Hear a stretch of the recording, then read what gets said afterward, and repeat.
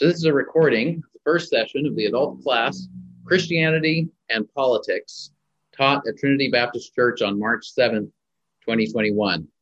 The initial session wasn't recorded in full, so I'm re-recording the session now for those who will listen later on. Opening disclaimer to this class: the topic of Christianity and politics is controversial and challenging. I think we probably all agree on that. At times, discussions about Christianity and politics have caused or exposed divisions between Christian believers, between family members, and friends. And so we don't approach this topic carelessly or lightly. At the same time, I also believe that it's not healthy for a church to completely avoid discussing a topic that the Bible speaks to in many places. Romans 12 says, "Don't be conformed to this world, but be transformed by the renewing of your mind."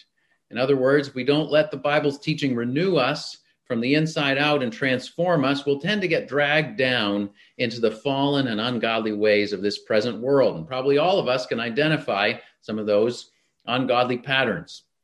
So I'm not going to begin this class by commenting on the most recent elections or assessing the latest political trends or sharing my strongest political opinions. I do have political opinions, but that's not the point of this class. And also, in a class of this length, there's no way that I could attempt to say everything, or even to say everything that I consider important and timely on a topic such as this. So if I don't address a particular issue that perhaps you think is important in this time and place, that doesn't necessarily mean that I disagree with you or that I think it's not important and relevant. But I want to begin this class by looking directly and carefully at what the Bible says about politics, about government, trusting that God has given us his word for our good in this area as well as in every other area of life. So my hope and prayer is that through this class, we all would be more fully shaped by God's revelation in his word, even as we seek to live faithfully for Christ within the kingdoms of this world. So let's pray to that end. Lord, we thank you for your word. We pray that you would guide our thinking and our conversations with one another on this topic, that they would be fruitful and that we would ultimately glorify you, the King of all kings and the Lord of all lords. In Jesus' name, amen. So what is the first question I want to begin with today is, what does the Bible say about government in general, about its purpose as well as its dangers? And broadly speaking, the Bible holds together two perspectives. First, the Bible teaches that governments are God's servants for our good. Governments are instituted to restrain evil and to provide some measure of stability and justice in this fallen world. So Romans 13 says the authorities that exist have been instituted by God. They are God's servants for your good. By promoting peace and order, freedom and flourishing, good government also enables the church to carry out its redemptive mission. And if you go to 1 Timothy 2, it's a passage where the Apostle Paul urges Christians to pray for civil authorities, for kings and all those in authority, so that we may lead peaceful and godly lives. And then he goes on in verses 3 and 4 to say, this is good because God desires all people to be saved and come to a knowledge of the truth. And there's an interesting progression there where Paul begins by saying, pray for the government, and so that we, as God's people, can live peaceful and godly lives so that many people may come to know the saving grace of Jesus Christ. In other words, good government enables the church to carry out its redemptive mission in God's providence. We can see that in the early church. The early church spread very quickly through the first century Roman Empire, and part of the reason it was able to spread so quickly is because the Roman government had built all of these roads that enabled travel to happen much more quickly than in some other parts of the world. It was also a period of relative stability in the Roman Empire, which enabled the Christian gospel to spread quickly. So we should be thankful today for the blessings that our government provides. I mean, think about it. Public safety, well-maintained roads, electricity and other utilities, mail delivery, stable currency, all kinds of things that enable us as a church to meet regularly, to communicate with one another, to proclaim the gospel, and to support missionaries throughout the world. So governments are God's servants for our good. And that's sort of God's good creational intent for government. But on the other hand, we live in a fallen world, and so the Bible also teaches that governments in this fallen world tend to become evil beasts. Psalm 2 talks about the nations of the world, the rulers of the world, raging and conspiring to overthrow the rightful authority of God. And the Bible recognizes in many places that governments can not only restrain evil and injustice, but they can also at times perpetrate or promote evil and injustice. Pharaoh enslaved the Israelites and eventually was trying to exterminate them. Jesus himself was condemned to death by the civil authorities of his time, Pilate and Herod. In Daniel and Revelation, these apocalyptic books compare world empires to a series of terrifying and devouring beasts. At the same time, those same passages remind us that God is still sovereign. God is still on the throne, even over the most unrighteous of worldly governments. So that's what the Bible says about government in general. It's God's servant for our good, and it can tend to become an evil beast that devours and causes great evil. So how should God's church relate to earthly governments? We see a variety of different arrangements and a sort of progression from the Old Testament to the New Testament, and how God's church, God's people, is to relate to the state, that is, earthly governments. So from the Exodus until the Babylonian exile, the people of Israel were a nation state. They were called to be a nation state under the Mosaic Law. The Mosaic Law described Israel as a kingdom of priests, as a holy nation. It not only provided spiritual guidance for God's people, but also prescribed civil penalties for those who disobeyed the law of God. And under King David and his successors, the Davidic kingdom attempted to put the ideals of the Mosaic Law into practice. However, it quickly divided and became corrupt like all the other nations. And eventually, the Davidic kingdom came to an end in the Babylonian exile in 586 BC. So the ideal that we see in the Mosaic Law of God's people as sort of a united political entity was never actually realized. And so after the exile to Babylon, the kingdom of Israel was never fully reestablished. God's people many of them did return to the land of Israel. They continued to exist with varying degrees of independence from various foreign powers over the centuries. But they also continued to exist in the diaspora. For example, Queen Esther did not return with the other exiles from Persia. She stayed in Persia. And there was a community of Jews who remained in Persia, as well as remained in many other parts of the world. And we see an interesting passage in Jeremiah 29. Jeremiah 29 records a letter written to the Jewish exiles who were living in Babylon. And those exiles wanted to get back to Jerusalem immediately, but instead Jeremiah urged them, seek the shalom, that is the peace and order, the well-being and flourishing of the city to where I have sent you into exile. And Jeremiah continues, pray for its shalom, for its peace, for in its peace you will find your peace. In its shalom you will find your shalom. And this is sort of a new idea in the Old Testament, that God's people can flourish even as a minority living under a pagan government, as the Israelites were living under in Babylon. And when we turn to the New Testament echoes these Old Testament instructions to God's people in exile. The New Testament describes Christians as exiles in this present world. It says we're waiting for God's kingdom to come in full when Christ returns. So Hebrews 13 says, here we have no lasting city, but we seek the city that is to come. Or 1 Peter 1 speaks of Christians as elect exiles of the dispersion. In other words, God's chosen people, but were exiled and scattered throughout the kingdoms of this world.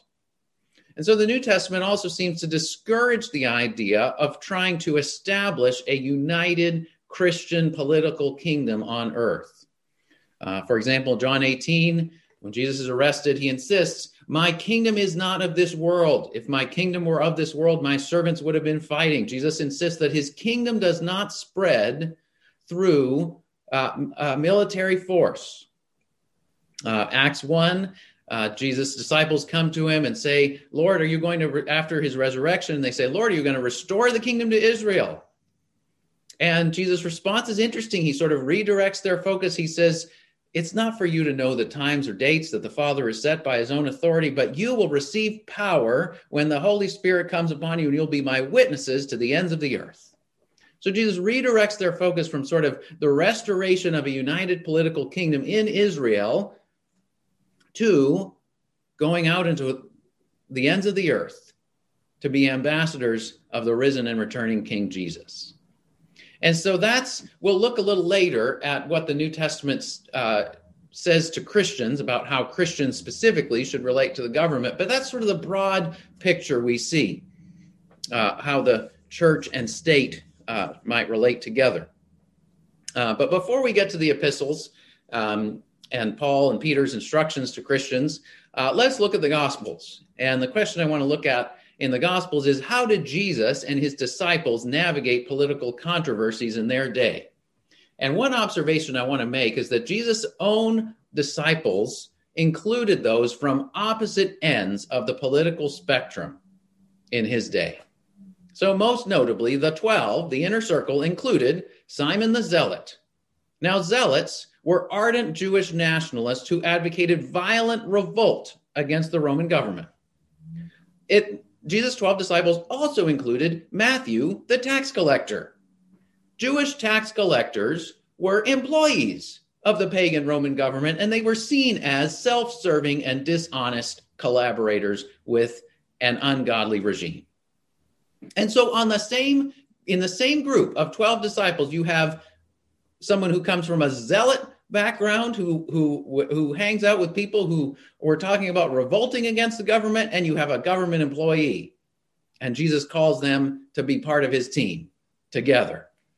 And of course, after Jesus' resurrection, the church spread out from Jerusalem and Judea to Samaria and to the ends of the earth. And so the potential for differing political views and backgrounds within the church throughout the world has only increased.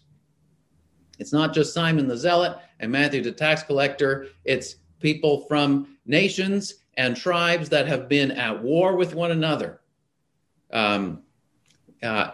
being part of the same church together and figuring out how do we be reconciled and live at peace together and grow in wisdom and seek the truth together.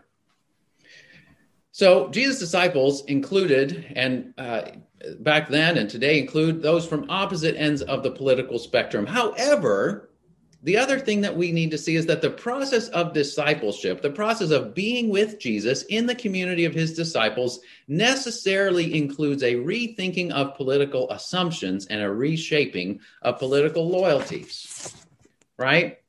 Simon the Zealot couldn't just hold on to all his zealot beliefs as a disciple of Jesus when Jesus said things like, turn the other cheek, or pay the tax that you owe. And Matthew, the tax collector, couldn't just sort of bring in all of his self-serving or dishonest ways when Jesus consistently called tax collectors to repentance. And you see, whenever Jesus gathered his 12 disciples, Simon and Matthew were both in that circle, brought together under a greater loyalty and a greater love for Jesus, their King. So we have a couple of discussion questions, and if you're listening to this on your own, you can simply reflect on these questions. If you're listening to it with somebody else, you can discuss them with one another. But the first discussion question is, why do you think Jesus intentionally recruited disciples from opposite ends of the political spectrum in his day? Second question, have you ever struggled to find unity with other Christians whose political instincts or backgrounds differ from yours? Third, has following Jesus and being part of God's church reshaped any of your political assumptions or attitudes toward government over time, and in what ways? So you can pause the recording if you'd like to take a moment to reflect or to discuss these particular questions. But now I'll continue in the second part of our session. What does the New Testament teach about the Christian's attitude toward government? Right? We've seen that governments are God's servants for our good, but they're also tend to become evil beasts that perpetrate evil and destruction. So what does the New Testament say? Well, in general, Christians are commanded to honor and submit to the civil authorities. Again, because God has instituted governments as his servants for our good. So we see many examples of this in the New Testament. Jesus paid the temple tax, even though he didn't have to. Jesus said, render to Caesar what is Caesar's. Paul says, be subject to the governing authorities.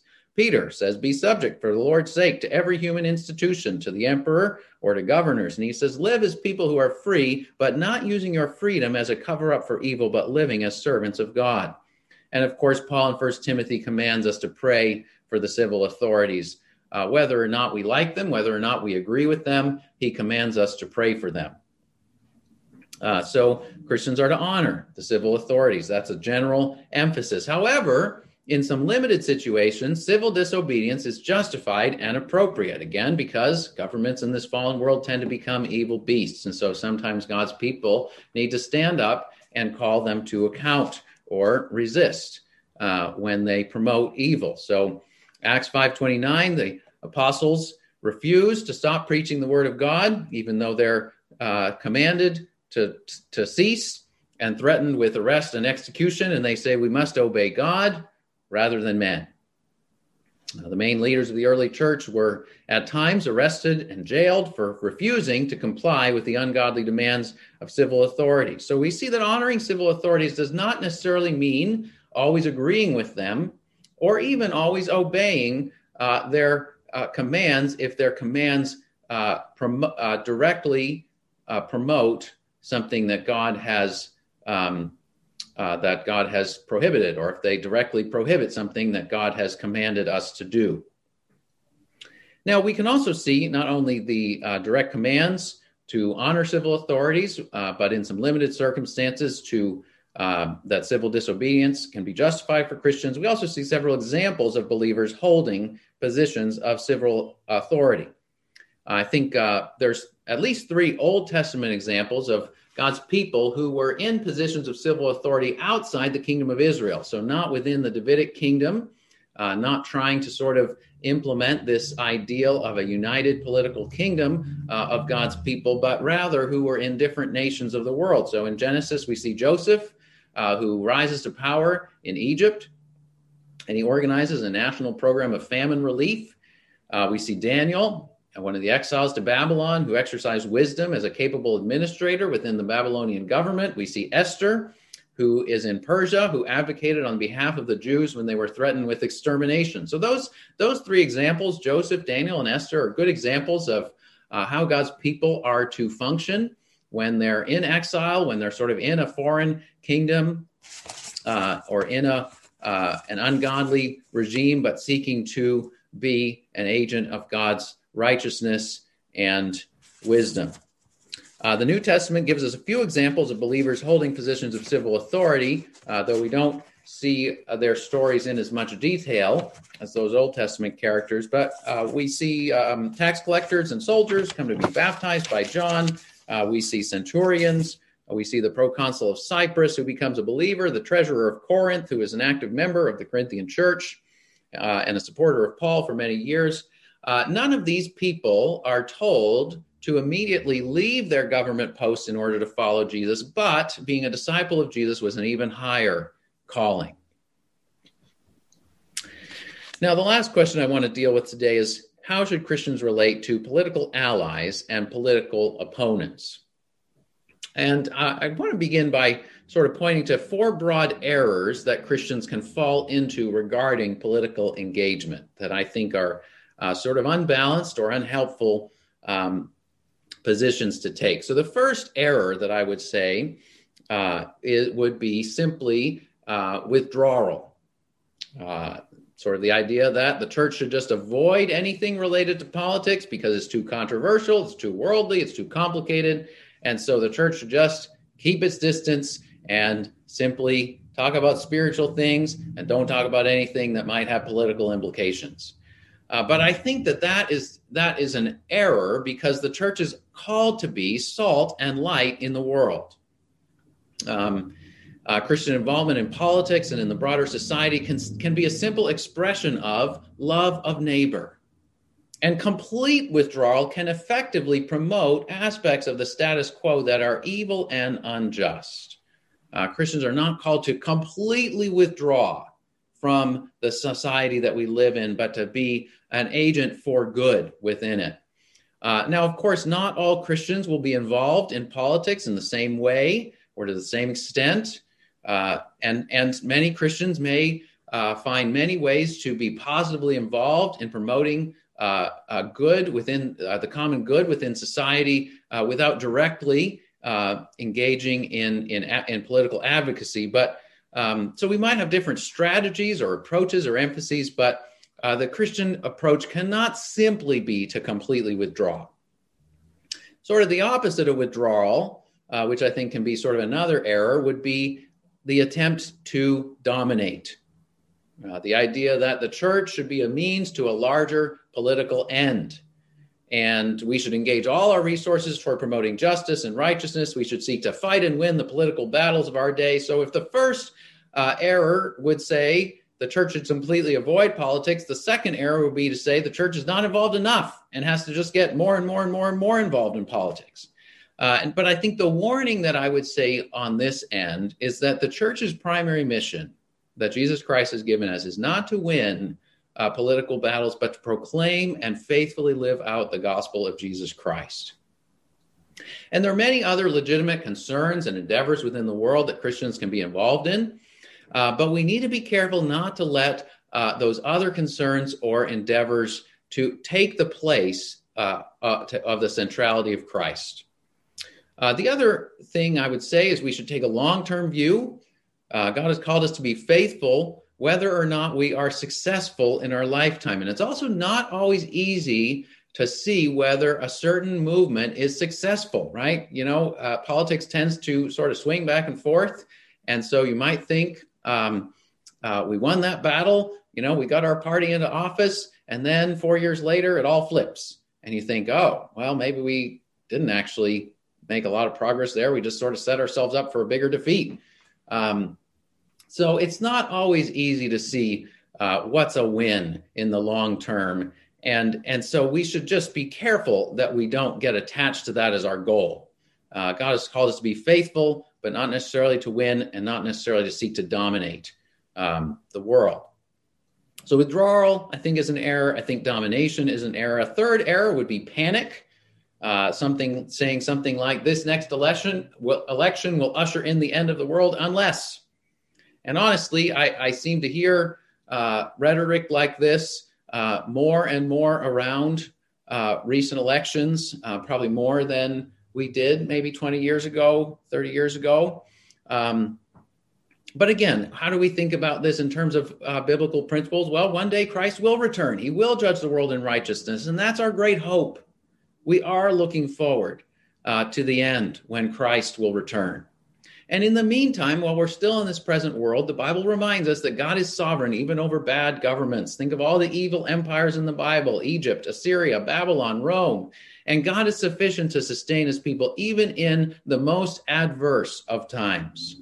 Also, sooner or later, God will bring judgment on wicked rulers, often by causing them or their wicked plans to self-destruct. That's one way that God's judgment is manifest in this present age, is when wickedness sort of destroys itself.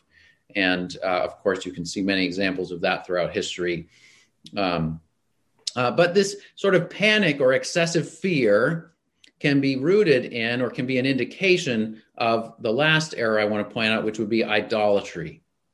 Right? There is one political party or one political leader who will save us. Right? That would be sort of the definition of political idolatry. Now, when we put it that way, most of us would reject that position. We would say, no, you know, even if you might think that one political party is clearly the one that you should definitely vote for all the time, we hopefully as Christians, we'd all stop short and say, but it's not going to save us. But again, Do we fall into this error more than we realize? Throughout history, some political leaders have caused terrible destruction. Others have promoted much good. The legacy of most has been very mixed. So it's appropriate for a Christian to strongly support or even publicly advocate for a political party, a political movement, or political candidate. But here's the question. If we worship Jesus Christ alone as the perfectly righteous one, Christians should also be able to acknowledge the weaknesses and flaws of the political party, the political movement, or the political candidate who they most identify with. And if we can't, or if we don't acknowledge the weaknesses and flaws of the political party or candidate or movement that we are supporting, if we can't see those weaknesses, or if we are unwilling to publicly acknowledge any of them, is that a sign that we've slipped into a form of idolatry, where we've found our righteousness in our political movement instead of measuring everything against the righteousness of Jesus Christ? On the other end, it's entirely natural and, again, appropriate for Christians to recognize and point out the weaknesses and errors and flaws of a political party or political movement or political candidate whom we oppose. But again, Christians must also be distinctively shaped by Jesus' justice and mercy toward our political opponents. So are we genuinely putting Jesus' teachings into practice in the way we treat our political opponents? Are we being quick to listen and slow to speak and slow to get angry? And that includes our interactions on social media, among other things. Are we praying? Jesus said, pray for your enemies, right? If you think about the people that you are most opposed to politically, do you pray for them as Jesus taught? Are we careful not to slander or misrepresent our political opponents or those who we disagree with? Are we treating them as we would want them to treat us? And that includes looking for not only the areas where we disagree, but also looking for areas of common ground and shared concerns, as well as honestly recognizing where and why we disagree. Now, what are Christians called to instead of withdrawal, domination, panic, or idolatry? We're called to be faithfully present in this temporary and fallen world as ambassadors of Christ and his eternal kingdom. So let's end with a few more questions for reflection and discussion. First question, have you felt particularly tempted by or inclined towards any of these four broad errors: withdrawal, domination, panic, or idolatry? And if so, why? Second, on the positive side, not only thinking about the errors that we can fall into, but think of a Christian believer who you respect, who has been faithfully present as an ambassador of Christ, maybe as a public official, maybe as a private citizen. This could be somebody who's currently alive or someone you've read about in history. How has this person been an example or an encouragement to you in the way that they have engaged with government and politics?